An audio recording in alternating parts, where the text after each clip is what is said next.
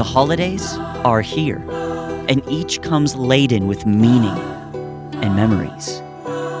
How might we as Christians keep the feast? What days are worth celebrating and why? Gather round and listen close. After all, 'tis the season.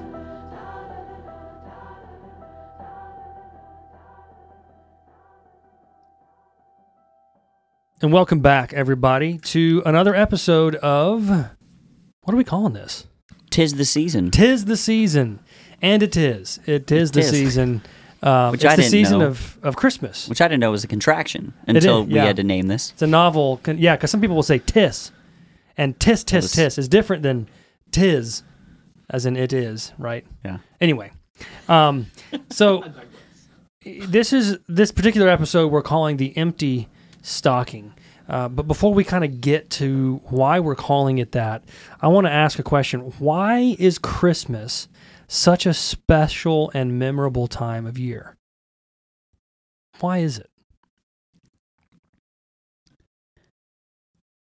Part of it is because we treat it as special. We do so many unique things during Christmas. We put up lights all over the outside of our houses, and we put a living botanical garden in our living rooms, and we pack presents for each other. I mean, there's so many things that only happen during Christmas season. It just fills itself with memories, I think. Yeah, I like that, because we treat it as special.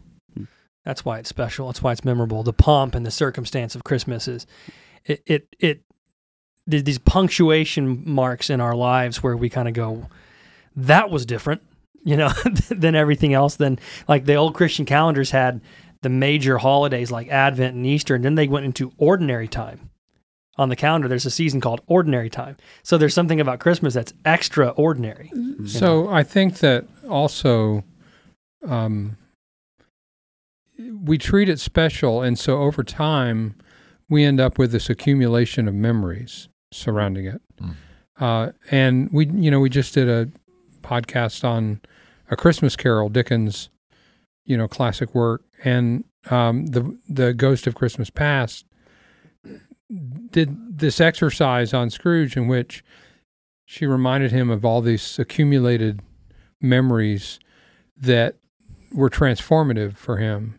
And I think we feel that way at Christmas. There's this long history of special moments that, kind of recedes off into the distance in our mind's eye. And it makes the day, it compounds the importance, maybe even over time, as that builds up over the course of your life. Yeah. Yeah, I would say it's a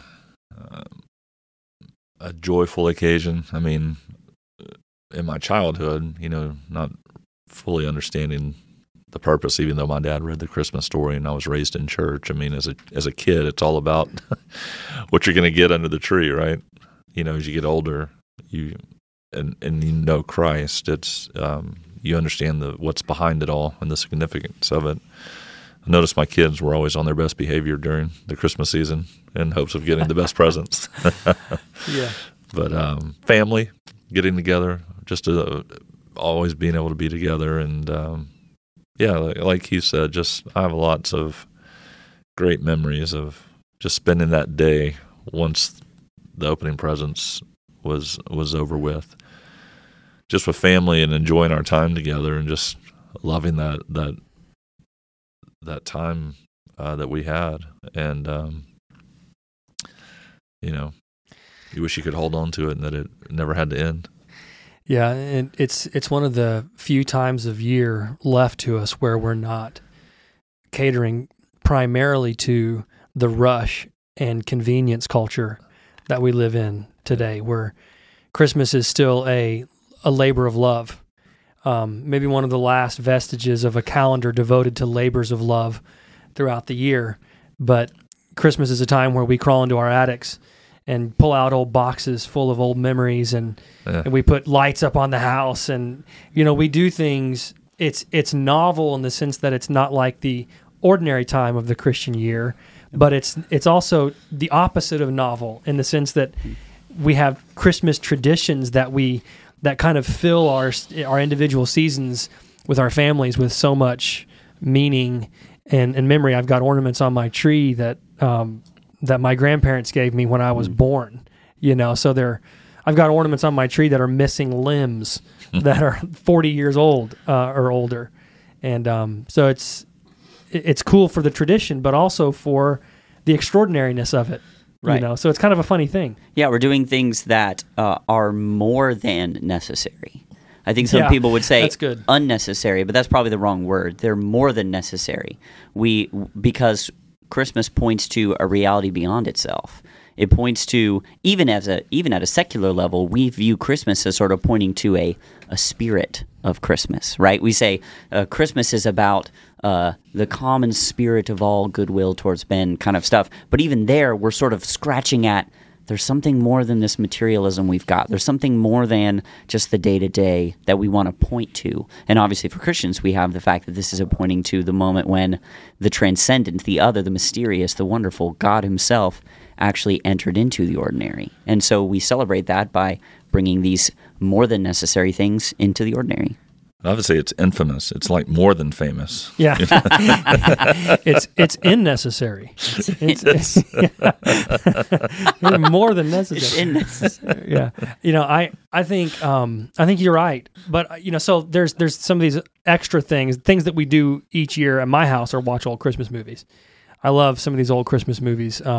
It's a Wonderful Life may be one of my favorite movies of all time, setting Christmas aside. It's just an awesome movie. Have you guys all seen It's a Wonderful Life? Has everyone here seen that? Mm-hmm. Absolutely. Okay, so you're all saved.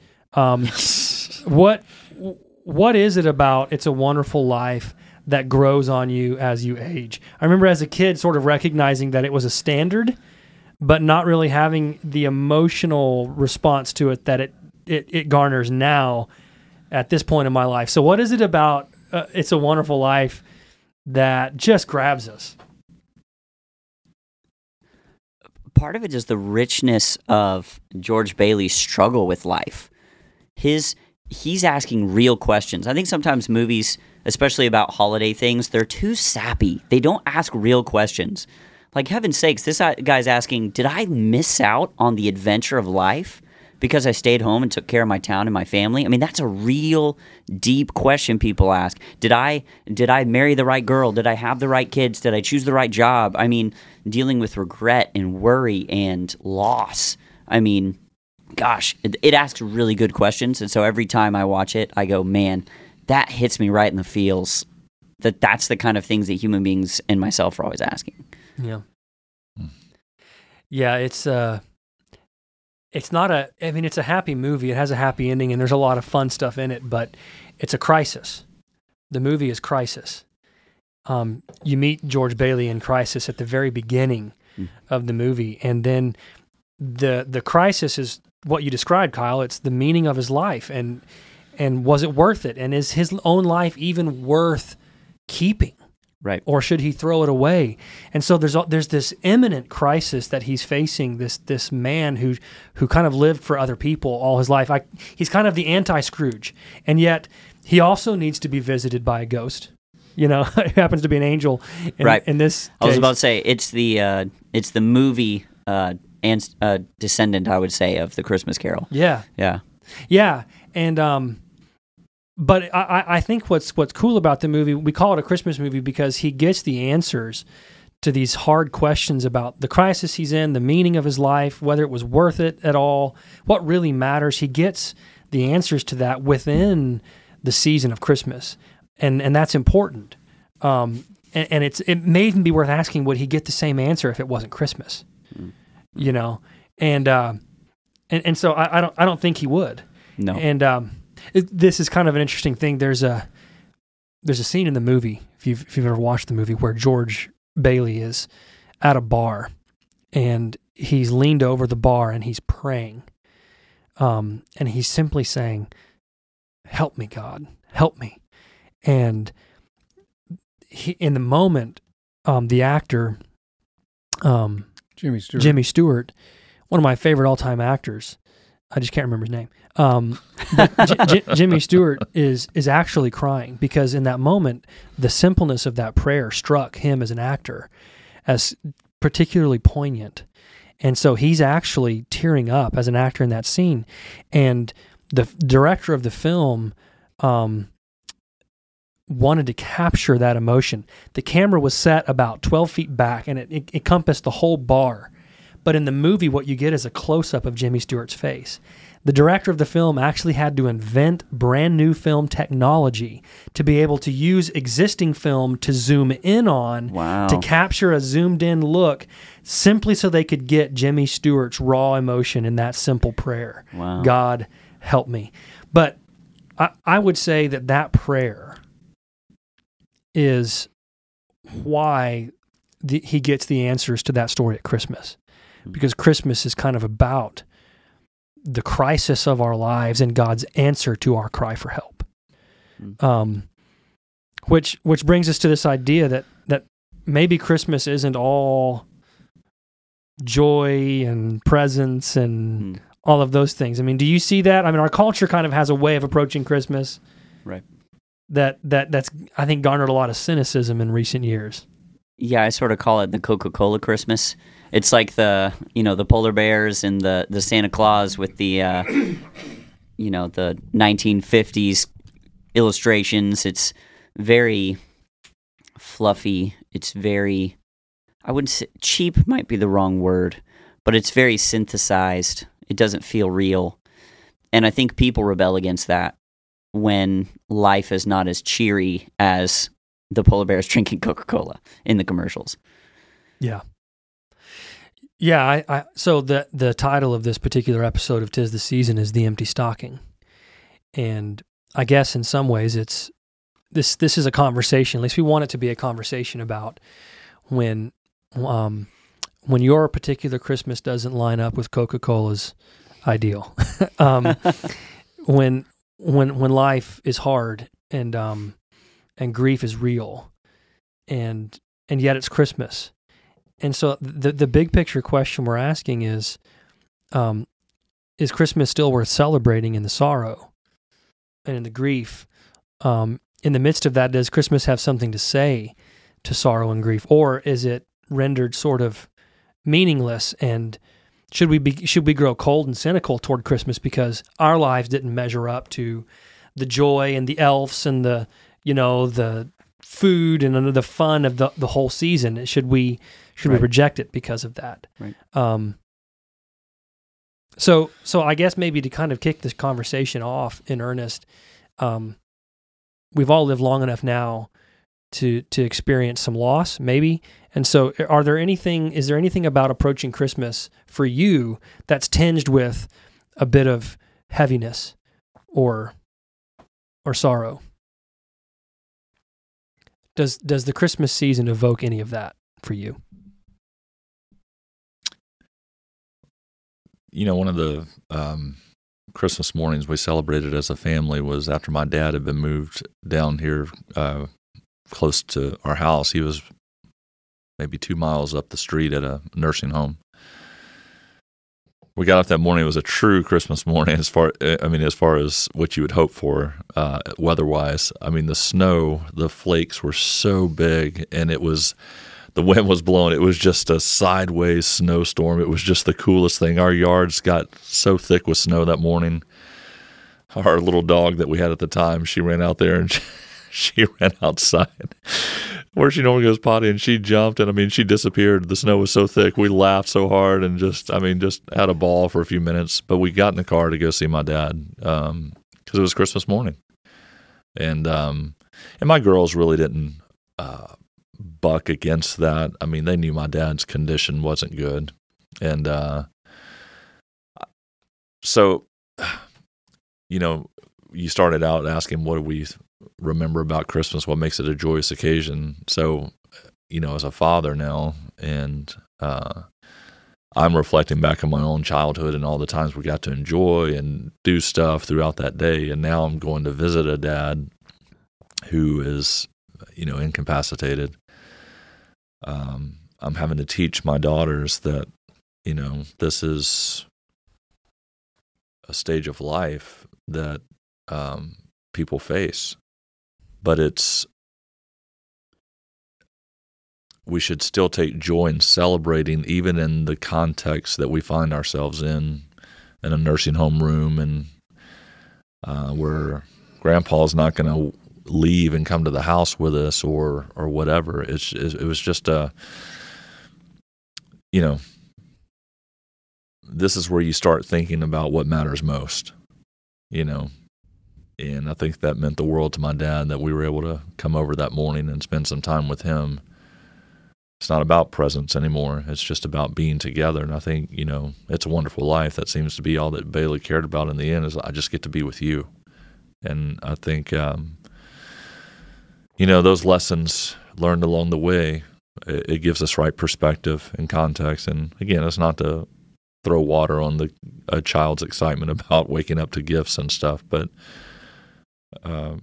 bringing a balanced approach to the meaning behind Christmas and the heart that we ought to have in the midst of it. So that's just been, that's just one example. I don't know if I've had too many others really that are like that one, but it was certainly just a reminder to me as his son, and then to my daughters as his grandchildren of, got to ask yourself what really matters the most in a season like this.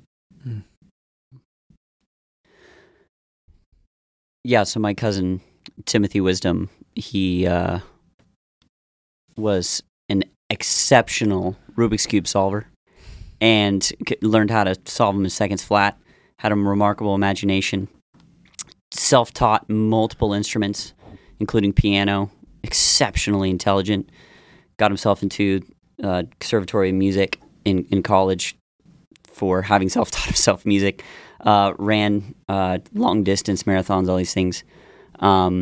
We lost him to depression and suicide several years ago, the week before Christmas. And that was...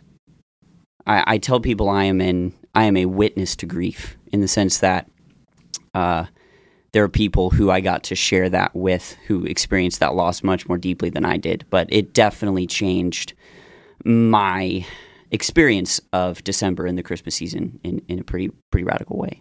So, yeah, I think I've mentioned this on this podcast before. My wife and I have lost a child. She was 31 at the time she died, unexpectedly, but not entirely unexpectedly. Ben, of course, has lost a sister since. All of my children are siblings. Funny how it worked with out. one another. Yeah, it's really how that worked out. I've actually written and reflected a bit on the first Christmas. There were some kind of surprises for us the first Christmas after she died. And in particular, some unexpected things, like we were unpacking our Christmas gifts and our Christmas decorations actually before Christmas. And we were going through things, and all of a sudden we came across her stocking, and it had never occurred to us, what do you do with a child's stocking who's no longer with you? That's not supposed to happen. They don't put up their parents' stocking, and it's sort of a natural progression, right? It had never occurred to me, actually. Maybe I should put up stockings for you guys. But that it wasn't clear to us, either one. Should we put this up? We don't want to just sort of rub everybody's noses in it. We had this discussion, and I think when someone is gone in an untimely way, that exacerbates your sense of loss at Christmas, because it's unexpected. And even just recently, I was talking to a woman who had, about 2 years ago, right before COVID, right about now, actually, her husband was diagnosed with cancer unexpectedly. They were in their 50s, so before you would expect someone to be gone, and they were living their lives and just humming along and expected, a bright future. And he was diagnosed with cancer early November, and before Christmas he was gone. And so that Christmas was particularly hard for her, as you can imagine. because her whole world was turned upside down. And I think when you lose someone, especially a child or a spouse, it turns your world upside down.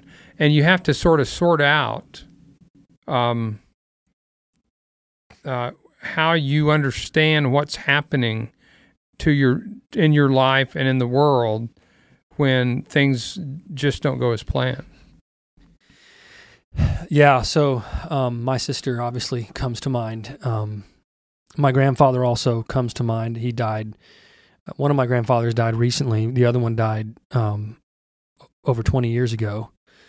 And he was only 70 at the time, which seemed like he had died of old age at the time he did it to me. But right. At least it seemed that way to me. But now it just seems like he died young. 70 is just not. It's just not that old by modern standards. So I think Christmas is tinged with the loss of those two. And I think I'm even mindful though that there are some whose Christmas is whose holiday season of remembrance is touched by death, but also some by sin. Families who've been separated, not by their own making, or maybe by their own making, and they're regretting the choices they made that separated them from loved ones. So there's a lot of reasons for Christmas and the memories attached to it to be heavy and hard. And I think there's something about Christmas that does this for us, and I won't say to us, but I really do mean for us.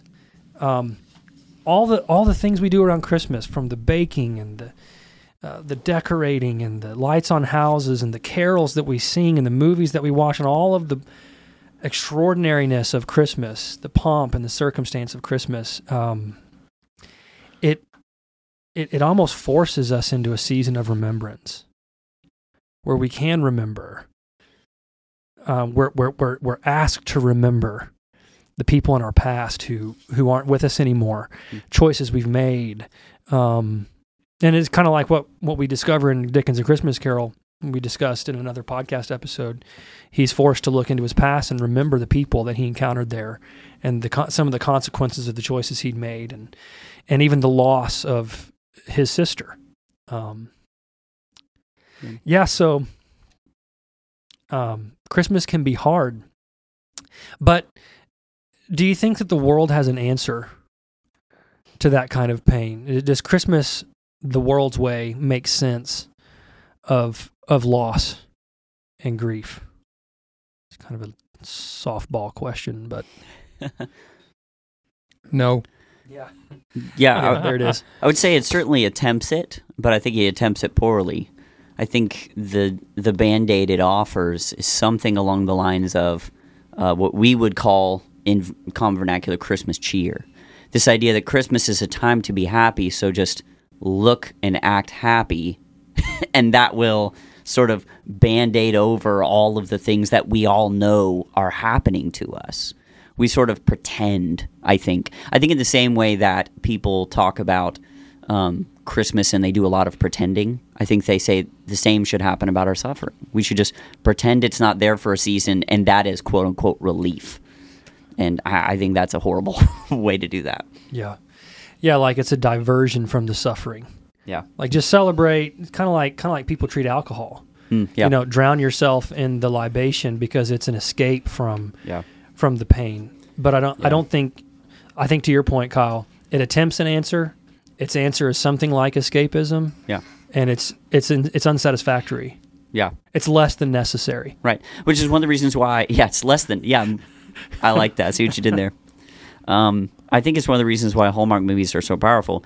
I will give them their due that they actually are leaning into basically the same type of story that all stories are told. It's overcoming your past and, finding someone to love you and to love and all that. But I think it also is painted over with this sheen, this plasticness that we can all feel. We all know this is not the way the real world feels. And some people hate them for that reason, but there's also people who love them for that reason. They are not like the world that they know, because the world they know is much harder than that. Yeah, somehow or other, the meaning of Christmas to Hallmark always ends up being a a lumberjack with a tender heart. Yeah. I don't know. And an overworked why. socialite woman from the big city who needs lost a- her belief in Christmas. needs a small town reset. So there is actually one Hallmark movie. It's in a series that they've done, and I'd recommend this series. It's actually a pretty poignant series. It's called Signed, Sealed, Delivered. Yeah. Okay, and there's a Christmas episode in the Signed, Sealed, Delivered series. And there's a woman in this, the character in this story, who wants nothing really to do with Christmas, or in particular the founder of Christmas, because her dad ran out on her at about Christmas time, and there were presents under the tree for her dad that he never opened because he bolted. And so she sort of has to, at Christmas, confront that past and at the same time confront the founder of Christmas through this Christmas pageant. Yeah. And so it's a poignant episode, sort of, that I think does better than a lot of answers. But I think the writer of the story is a Christian. Yeah. So- Well, I was going to say one of the other very popular Christmas movies that actually points this reality out is A Charlie Brown's Christmas. Charlie Brown's Christmas is all about someone who's absolutely miserable during Christmas time, and all the popular answers are terrible, and they don't work. Yeah. They don't help people. And I think this makes certain people, especially people who've experienced a lot of suffering, hate Christmas because they blame the culture's description of what Christmas cheer should be about on Christmas itself. And so they hate it because it's everyone walking around saying, put a smile on your face. And they're like, no, thank you. No, thanks. Yeah. Yeah, so I think for me, I'm not going to unpack all this, but, let's just say I've had a kind of a front row seat at suffering in my life on a variety of fronts, and I've had to grapple with how to understand that. And that's, personal suffering, both physical and emotional, but also the loss of people in my life, like my daughter. And so for me, not because I was trying to figure out Christmas and how this all fits within the overall context of Christmas, but because I was trying to understand how to interpret these things in my own life in a way that wasn't entirely self-absorbed. And I think, I've come to see Christmas differently, or at least maybe see through the means to the purpose. And the means is the baby in the stable, and the shepherds and the wise men and the sheep and the star and all of the events that took place. But there's a purpose to those events, and the purpose is to slay the dragon. And the baby born in a stable is the crown prince of the universe, and he is invading behind enemy lines to slay the dragon. But the thing about our existence here is that we live in the midst of a spiritual conflict, and suffering and loss and estrangement are casualties of war. And so the baby arriving was the cavalry arriving in the nick of time. It was, the Allied troops landing on Normandy Beach at D-Day. These were the things. It was a down payment. It was the beginning foray of a generations-long battle to reclaim people for God. And so I think if we understand life properly, we shouldn't be surprised by loss and suffering and estrangement. That's the natural order of the world. But what Christmas brings is a total change to the inevitability of that, right? What the baby in the stable offers is a way out. And more than, yes, a way out for sure, but even more than that, the undoing of it. It's kind of like what Sam says at the end of The Lord of the Rings, because Christmas is ultimately really about the Lord of the Rings. But Samwise asks Gandalf, is everything bad coming untrue? And there's something about the birth of the Savior in the manger that promises not that it's coming untrue, but that it's somehow rendered irrelevant. Mm. And that may be a hard word for someone who's suffered true loss, because it's something, but it's not irrelevant. Right. But God's goodness and his redemption are such that in the end of all things, he wipes every tear from our eyes. And I don't quite understand how that's going to happen when you really suffer something. The loss of people you love in particular in my life has been sort of the tip of that spear. But how is it that he's going to dry every tear from my eyes? I don't know. It might have something to do with himself, that he, in his own self, will undo the suffering that we've experienced. I don't know if render it irrelevant is the right term, but it's the best I can do. Yeah, and I think another reason why the baby in the manger is such a powerful antidote, a powerful answer to the question of human suffering, is because it is not simply a picture, but the reality of God participating in that suffering. So it's not simply that Jesus stands from afar and is able to cast arrows of light to defeat the darkness from a safe distance, but that he actually enters into the suffering and experiences it with us. That there is no level of human misery that the Savior did not also experience. Whether it's loss or betrayal or pain or suffering or defeat, he experienced all those things not simply as an observer, but as a participant. And that kind of Savior can deliver in a different way and comfort in a different way than one who's wholly unaffected by what we experience. Yeah, I think the spirit of our age has done its best to steer our attention away from the purpose of Christmas and the baby in a manger. I think so we numb pain and grief with consumerism. We don't even say Merry Christmas anymore. It's Happy Holidays that you get from most people when you're even shopping. But it's there's no reverence, or at least it's diminishing more and more as the years go by. It's just it's all about things and what you can get for yourself. It feels that way, at least. And I think that's maybe what seems to be still a draw for even the service we do here for Christmas Eve. People want to come back to a reminder, some reverence for what this is really all about. And what a genius thing for the enemy to do, because exactly to Keith's point, the losses we suffer are not temporary. Many of them are permanent, or at least permanent in the temporal sense. They're things that linger, that last. And for the enemy to take something that has eternal significance, like the baby come to deliver us from the dragon, and to say, no, focus on this gift, which you'll like for a couple of months, but then a couple months will go by and you'll need more. What a genius way to rob us of what we actually need, but to try and Band-Aid over deep and terrible losses with trivial material things.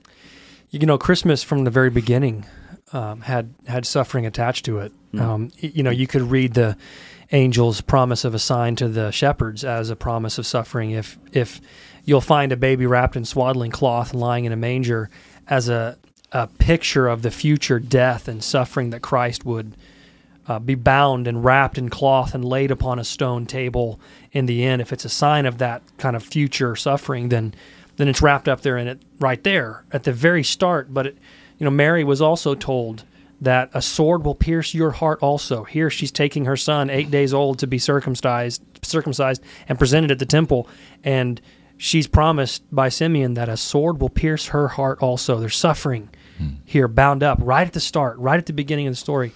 But there's another one. There's another instance of this, and we see this in the Gospel of Matthew, where Herod demands the slaughter of these children, of these innocent boys who were Jesus' age at the time. He's trying to kill the king so that he can keep his throne. And here's the cool thing.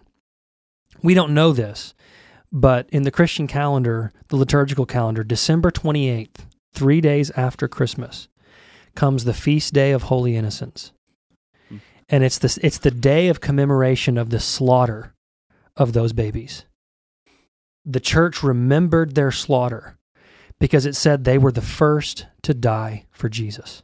It's powerful. Mhm. And it's a reminder, I think, right there at Christmas, the church calendar gave us this, right here in the season of Christmas, within those first 12 days, where lords are leaping and dancing and geese are laying and all those things are happening. Those first 12 days, innocents were dying, and we were commemorating the arrival of the Savior, but also the weightiness that the world is broken and there are evil people in it that do evil things and good people suffer.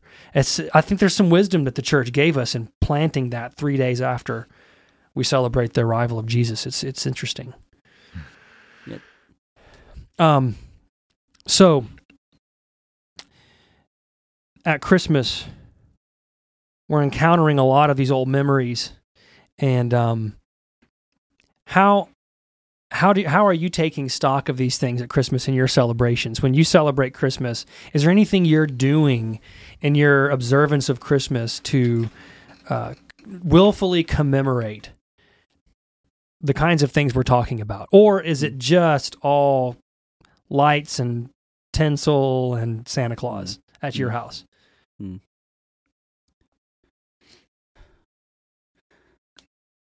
Well, one of the things we do every year at Christmas around my house is we actually watch It's a Wonderful Life. It's kind of a tradition in the Wisdom House to watch this movie. And I think the reason we do is because we all want a good cry Christmas, and we don't have any other context to do that, maybe, per se. Because that movie deals a lot with, like we've said before, it deals with loss, it deals with grief, it deals with meaning and purpose and direction of life. And so it's kind of a chance for all of us. We sort of sit around after the presents are opened and after the Christmas dinner is eaten and, you know, the night is fading into morning. We sort of all gather on the sofa and we watch this movie, and we all end up crying. It's really fascinating. I don't know how we get away with doing this every year, but we always do. We always find a time to sit there and have a good cry next to each other on the couch. But I think it's a way for us to feel some of those emotions and honor some of the difficulty of the year we just faced, but believe that there was meaning to it. Might be one of the traditions, I guess, we have that maybe addresses that. Yeah, our so Christmas falls on Sunday morning this year, the year that we're recording this, and for us that means we're going to celebrate communion on the day of Christ's birth, which is a kind of a strange thing to do. If you think about it, it seems oddly morbid. We're celebrating the birth of a child and also consuming his sacrifice at the same time. But I think it does justice to this whole idea of remembering the Lord's death, the purpose of his arrival, the boy born to die, but not just to die, obviously, to rise again and reign triumphant. So yeah, I think that's going to be a good way for us as a church here at Lake Ridge to remember Christmas. And so if you're listening to this before Christmas and you had other plans for Christmas morning, let this be a pastoral invitation to come and enjoy Christmas together as a church family and take communion, because it's going to be a good way, I think, to solemnize in memory the point of it all. So... Yeah, we take that. My dad, like I said, Christmas morning growing up, he would always read the Christmas story before we touched any gift. And my brother and I were just so like, hurry up, Yeah. Get to it. Let's go. A whole chapter? Yeah. But, where I sit today, I know what my dad was doing. He was trying to be intentional about helping his young boys understand the true reason for Christmas. And so I try to help, or when my girls were younger, help them understand the same thing. And when they would get antsy about it, I said, listen, just those things will be fine. They're waiting for you. But you'll miss out on what's even behind the gift giving if you don't hear the words from Scripture. And so we wanted to try to instill that in them early on. And now that I have grandkids in the picture, you get to start doing that with them. And, it's a lot of fun. Just you get to make them wait. And just see, at our house, I make the kids wait while I read all of A Christmas Carol by Charles Dickens. All 90 pages. About four and a half hours later, we're ready to open gifts. Yeah. So It's That's good. it's a joy. That's good. But I found just personally, just enjoying the moment, just contentment has been something I've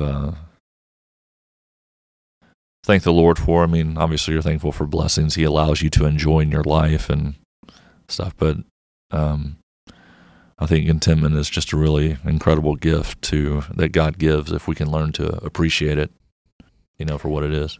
Yeah, someone, it was a local pastor I was hearing him preach on the radio, and he said the secret to true wealth is to learn the word enough. And I thought that was pretty good. Mm-hmm. But this idea of contentment and the idea of enough, and I guess at Christmas, remembering that Jesus is enough. Who He was and what He accomplished is enough to save us from our sins. I just thought of, which is a little bit out of left field, but one gift that was just a common occurrence for my brother and I from our grandparents growing up was in our stocking. Do you remember the Lifesaver books that they used to make? Yeah, I remember those. Well, we got those every Christmas, and I love those. You're gonna have to help me. You're gonna have to help me out. What's a Lifesaver book? It looked like a book that opened up, and it just had rolls of assorted flavor Lifesavers on each side. So you just had about a month's supply, maybe. Is that when you fell in love with reading? It was. I said, this book saved my life. It's a lifesaver. I love this book. Yeah. It's great. Hey, I like reading. Don't That dog was- me. No, you did. That was You back did, in the age when they had candy cigarettes, too. Oh, yeah. Yeah. Yeah. Selling all the little kids Yeah. wandering around the neighborhood with this Hey, candy but sticking here's the out thing. of I walk into Van's office periodically, and he's smoking one of those candy cigarettes. So I do. I have it. It's the bubblegum cigarette where you Yeah. blow and the little smoke comes out Yeah. the end. Stupid. Man. So there's a great Christmas carol. Well, there's a lot of great Christmas carols, but one of them that I discovered later in life, probably about the time I needed to discover it, was I heard the bells on Christmas Day. And Pops, you wrote something at one point that referenced that. Mm-hmm. And I wondered if you might want to reflect on that a little bit. Yeah, so Henry Wadsworth Longfellow was obviously a famous American poet. He also was familiar with suffering. He lost his first wife, married again, and particularly attached to his second wife. And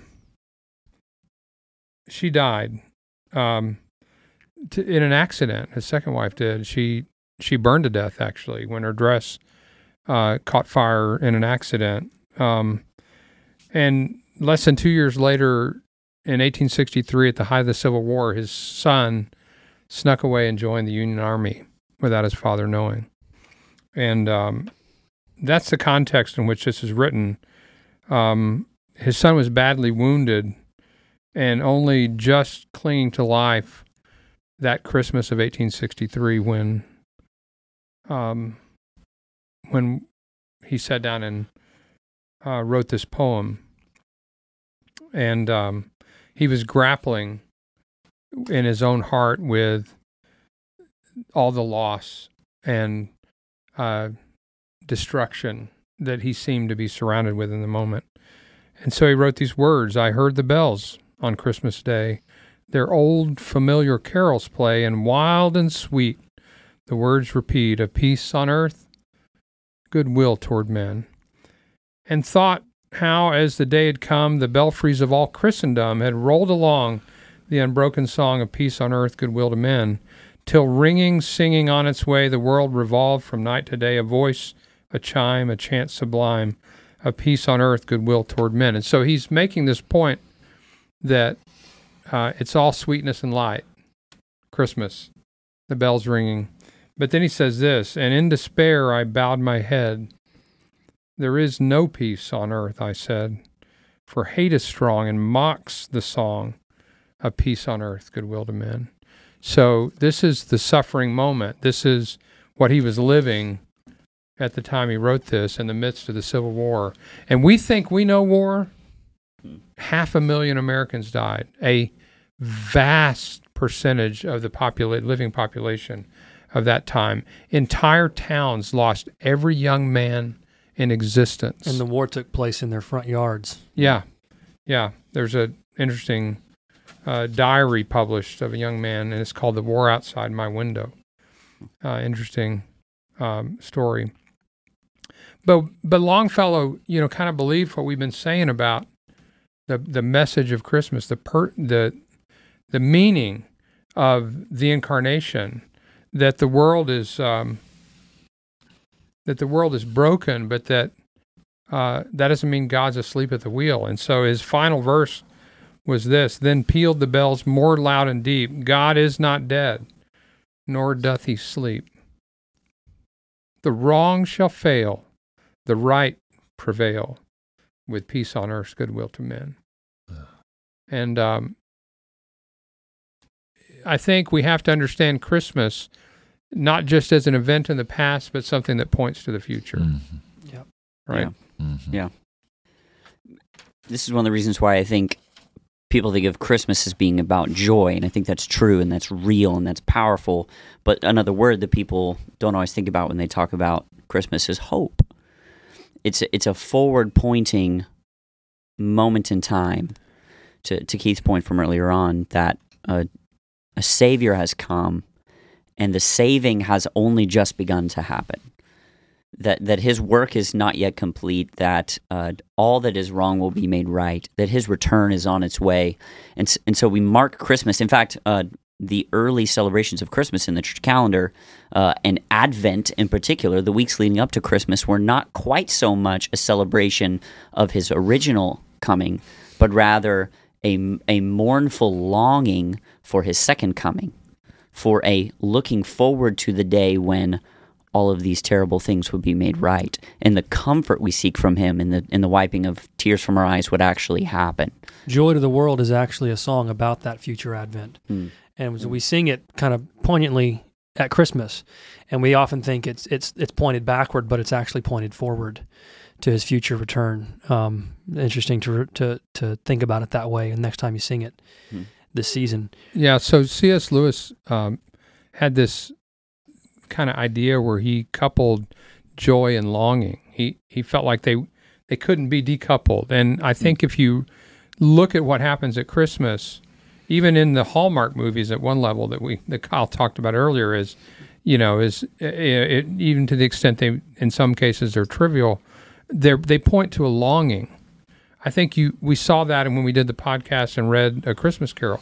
There's this longing that's tapped into by Dickens that everybody feels, and that longing is to be satisfied, to find this thing that can't quite be articulated. And C.S. Lewis talks about this, and he said, if you find that you have a longing in your heart which nothing can fulfill, you have to consider the possibility that which nothing in this world can fulfill, he says. You have to consider the possibility that you were made for a different world. Mm-hmm. And so I think for Christians, this should breed in us a sort of joyful defiance around Christmas time. I think there's something stubborn about hope that I've seen in people who've experienced real loss and yet enter into the Christmas season with a lot of joy. It's a defiance.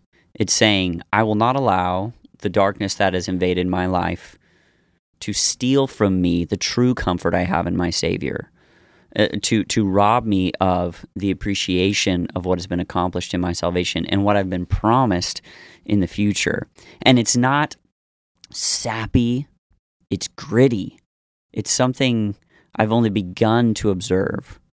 It's people who cling to Christ during Christmas like people cling to lifesavers in a book. No, lifesavers on the open ocean. Yeah.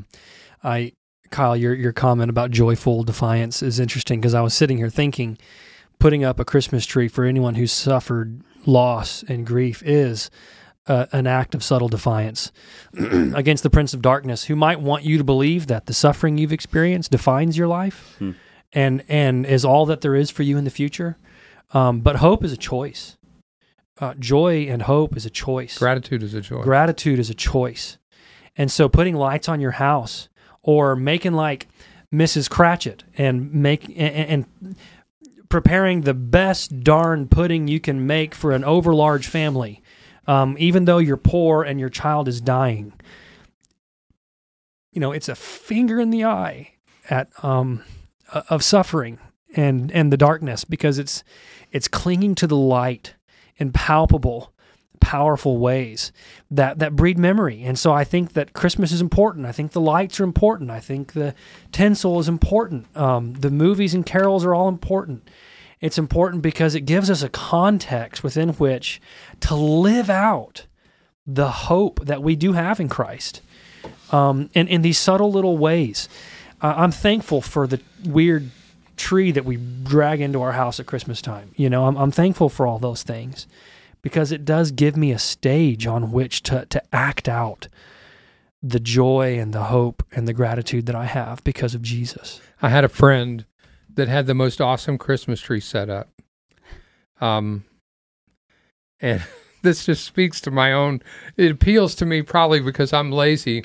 I mean, we go all out and we decorate inside the house, and we put lights on the house, and we put up a pretty Christmas tree every year. But it can be kind of a back-breaking exercise to drag everything out of the attic and, get it all assembled and all that stuff. I had a friend who felt like that was a back-breaking exercise, and he built a custom home with an electric platform that he had a secret place where his Christmas tree could go, and he could just pull this trap door in his house and throw a switch, and the Christmas tree would come up from underneath the house, completely decorated and ready to plug in every year. It was the most awesome thing ever. Yeah, that's hilarious. And I think to both of y'all's points, the trappings of Christmas don't have to feel accidental. They can actually be an essential part of the process of celebrating. So people often want to point to Christmas as, well, this was a pagan holiday and et cetera, et cetera, et cetera. Yes, it was. And Christians stinking took it back for Jesus. So it was originally this sort of Roman Saturnalia celebration of the day that was darkest in the year. It was the shortest, darkest, coldest day of the year. It was the moment when, in their mythological terms, darkness was winning, and they needed to have a festival to bring back the light. And so Christians looked at that and said, we know exactly what that story is. And so they said, we know what the light is. We know the light that brings back the darkness. And so the Christmas trees, the tinsel, the stockings, even Santa Claus, man, like that stuff is a way for us to redeem practices that point us to Jesus. And all the merrier for it, I think. Yeah. The evergreen tree is also kind of a poignant reminder of hope. This sort of living thing in the midst of death, we drag into our houses, points to life beyond the cold death around us. It's a cool symbol. There's a lot of cool symbols. The cardinal is also there's a reason the cardinal is around at Christmas. It's a reminder of Christ at Christmas.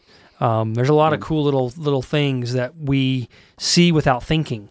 And so I think for me, one of the things I'm gonna try to be better about in my house is understanding the symbols around me, understanding the symbolism and bringing it forward for my kids. Actually talking about the cardinal or the Christmas tree or the wreath or the candles or the lights or whatever it is, and talk about how it points us to Jesus and why we do these things. I think that's just one way I'd like to be better at our house about living into the reason for the season. Okay, there I said it. Yeah, I think we experienced it a little bit when we talked about A Christmas Carol, and I think it's been brought up a couple times in this discussion, but leaving space during Christmas to cry, leaving space during Christmas to mourn some of these things in a way that doesn't take away from the celebration. One of the poignant moments in A Christmas Carol is this moment where Charles Dickens actually mentions the empty chair in the corner with the crutch with no owner. The Tiny Tim, in this vision of the future at least, this potential future for Scrooge, had passed away. And that marker in the story is something cathartic and important for not only the characters but for the readers. We needed to feel that loss because it helped us appreciate the joy of everything else in a better way. So I would say, leaning into that in some way. If you've got to leave an empty chair at your Christmas celebration, if that's something you need to do, maybe it's for a lost loved one, or maybe it's for the king who's going to take that seat later. When this Christmas season comes in its fulfillment. I think leaning into Christ as comforter at Christmas is something I want to lean into more. Something 2 Corinthians 1, really 3-7 talks about, that Christ isn't one who just avoids our suffering, but he comforts us in affliction. Mm-hmm. We helped out at Rockwall Estates several years ago. We were building garden boxes, Lake Ridge was, in people's yards so they could. It's a very poor neighborhood over there by Buffalo Creek, and you never know it. You have to turn off of Horizon, and then make your way back to a bunch of trailer houses. And anyway, so we're there on that day. It's pretty close to the Christmas season, and we built a garden box in this one yard, and this lady was there with her 2 little kids, Hispanic, and anyway, we finished, and Leslie and I were there talking to the lady, and her English was decent. Little kids were out there, just playing with a ball, and we started asking, I think she said that they were hoping for a slide or something like that one day, and we happened to have an old wood swing set in our backyard that the girls had just pretty much outgrown, and we had some stuff that we thought, we could go home and get dolls and toys, and I think we had a slide that we could give them.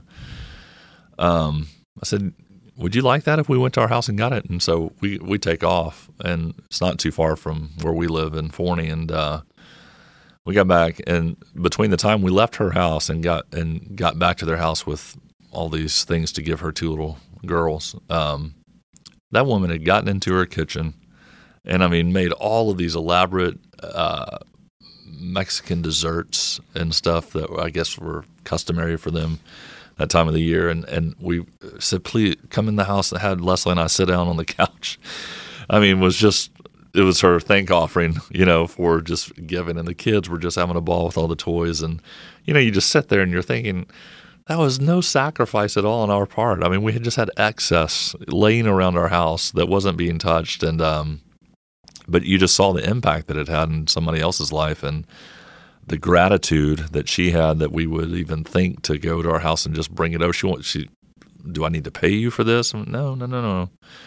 And husband was apparently off working somewhere, and the little kids, they kind of clinged to Leslie's legs as we were needing to go, and they were crying when we were leaving. They didn't want us to leave, So you're kind of reminded of the impact to our podcast on A Christmas Carol that generosity, thinking of others and not yourself, can have in people's lives, and it's really an open door for the gospel to be presented. And so, moments like that, moments at home with family on Christmas Day, those are the things that I think to myself in those moments of just sitting by the fire in contentment. I wish this could just last forever. Yeah. And it will.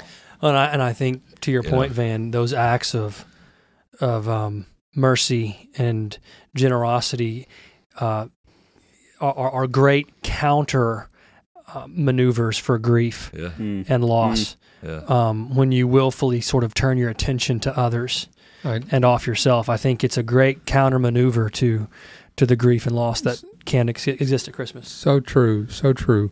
And I think it makes all the difference in the world for anybody who's suffering to find a way to get beyond your own needs and focus and to bless someone else. I'll tell you the most powerful experience I ever had or witnessed with that, and it was a young couple. This was around 2006, kind of at the height of the wars that were going on in Iraq and Afghanistan. And Beck and I connected with and decided one Christmas we were going to try to help, and sort of intentional in the midst of our own suffering at that time. We were going to try to help a young family in the military who was involved in the wars, and we got connected with a young couple down in Tacoma, Washington at the time, and we drove down there, and Diane and Anton were their names, and Anton on deployment had been blown up by a roadside bomb, and had traumatic brain injury, and blew some fingers off of one hand and kind of mangled his other arm and whatnot. Well, at the time this happened, Diane, who was I describe her as a formidable woman of Italian extraction, she was pregnant, and they had one child with cerebral palsy, and she was trying to hold off the baby because she was expecting him home any day. And like the day before he was supposed to fly home, she found out he'd been blown up and was in Germany and was going to be sent to Walter Reed. And she, as in her words, she decided it's time to evict the baby. And so she went into the hospital and induced and got her baby out. And then her parents took charge of her child with cerebral palsy. And for the next 6 months, she sat at Anton's bedside with a newborn in her arms and kind of acted as his advocate in the military system. So we're sitting there with him in their house that night. And a lot of good cheer, a lot of affection between them. And we were there to do something for them, and we asked them what they needed, and they wouldn't offer anything that they needed. And finally,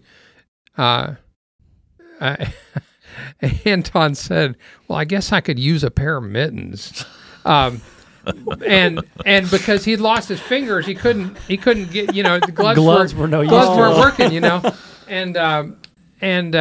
but Becca, my wife is sharp-eyed and pays attention and kind of understands young moms, and she noticed they didn't have a washer and a dryer. And so we determined that we were going to connect with a bunch of friends back at our church, and we did. We pulled together and got them a washer and dryer. But that really wasn't the point of the story. The point of the story was what they really wanted, and all Diane wanted, was to be able to feed his unit on Christmas Day, all the guys that couldn't go home and be with their families. And that's all she cared about. I mean, if we were going to do anything, she said, just help me buy Christmas dinner for these guys, and I'll cook it. And so we ended up getting them a Costco gift card, and she went to Costco and she loaded up, and they had his entire unit over, the guys who couldn't go home and be with their families at Christmas.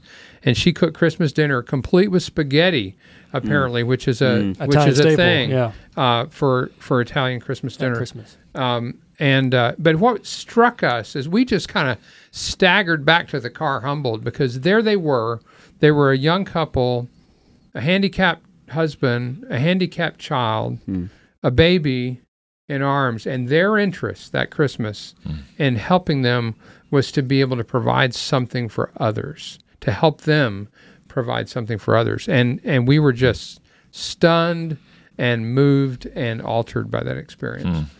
Well, look, we've already read the lyrics once, but I think it'd be appropriate if we close this particular conversation on the empty stocking out with Henry Wadsworth Longfellow's "The Bells on Christmas Day." I heard the bells on Christmas Day. So, Pops, once more under the breech, if you would, sir. Okay. The lyrics. We'll finish up with this. I heard the bells on Christmas Day. Their old, familiar carols play, and wild and sweet the words repeat of peace on earth, goodwill to men. And thought how, as the day had come, the belfries of all Christendom had rolled along the unbroken song of peace on earth, goodwill to men, till ringing, singing on its way, the world revolved from night to day, a voice, a chime, a chant sublime of peace on earth, goodwill to men. And in despair, I bowed my head. There is no peace on earth, I said, for hate is strong and mocks the song of peace on earth, goodwill to men. Then pealed the bells more loud and deep. God is not dead, nor doth he sleep. The wrong shall fail, the right prevail, with peace on earth, goodwill to men.